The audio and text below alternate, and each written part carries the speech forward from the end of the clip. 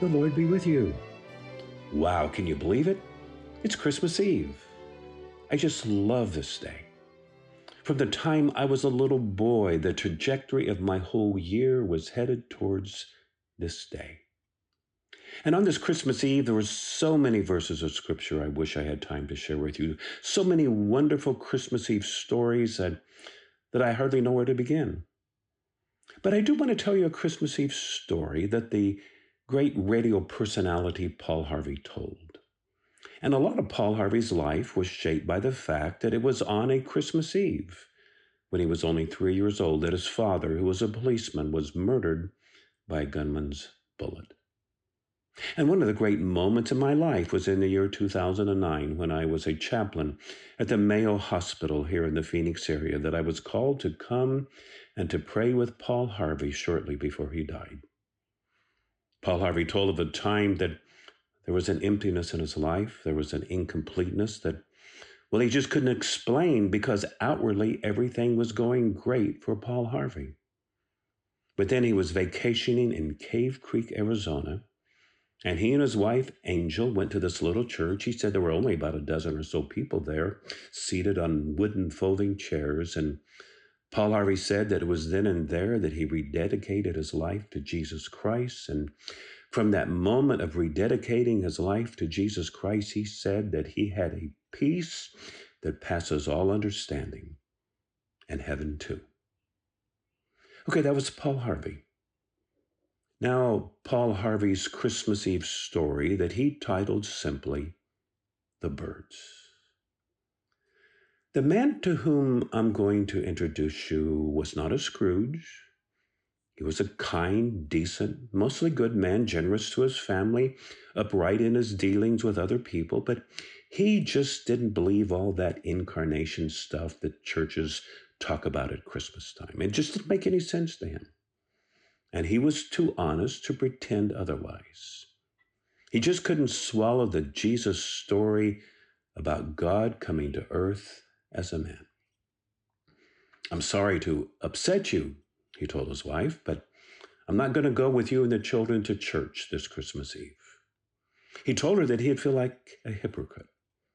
So it'd be better if he just stayed home, but that he would wait up for them. And so he stayed, and his wife and children went to the midnight Christmas Eve service. Well, shortly after the family drove away in the car, snow began to fall, and he went to the window to watch the flurries getting heavier and heavier, and then he went back to his fireside chair and began to read.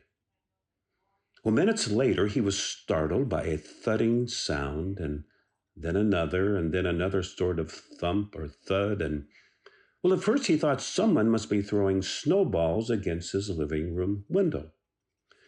But when he went to the front door to investigate, he found a flock of birds huddled miserably in the snow.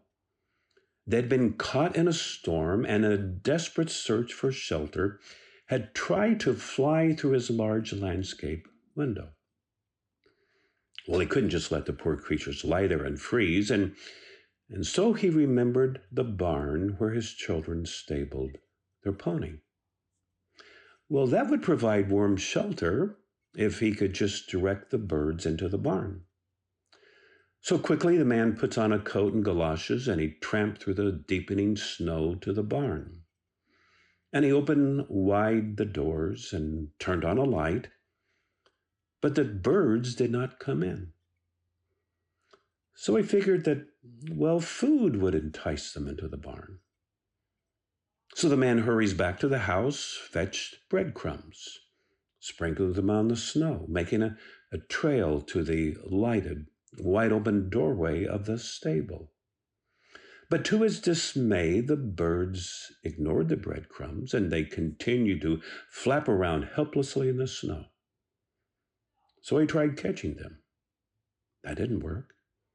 He tried showing them into the barn by walking around them, waving his arms, and instead they scattered in every direction except into the well-lighted barn. And then he realized that they were afraid of him. To them, he reasoned, I'm a strange and terrifying creature. If only I could think of some way to let them know that they can trust me, that I'm not trying to hurt them, but to help them. But how? How? Because any move he made just frightened them, confused them. They would not follow him. They would not be led or showed the way because they feared him. He thought, if only I could be a bird. If only I could mingle with them and speak their language, and then I could tell them, do not be afraid. Then I could show them the way to the safe, warm barn. But I'd have to become one of them so they could see and hear and understand. Now at that moment, the church bells began to ring. And the sound of the bells reached his ears above the sounds of the wind. And the man stood there listening to the bells. Oh, come, let us adore him. Oh, come, let us adore him, Christ the Lord. And listening to the bells, pealing the glad tidings of Christmas, the man sank to his knees in the snow. And today, we sink to our knees and we adore Jesus Christ the Lord. Oh, come, let us adore him. I'll be with you again on the other side of Christmas. I am Tim Smith, a fellow traveler. Thank you for listening. Until next time.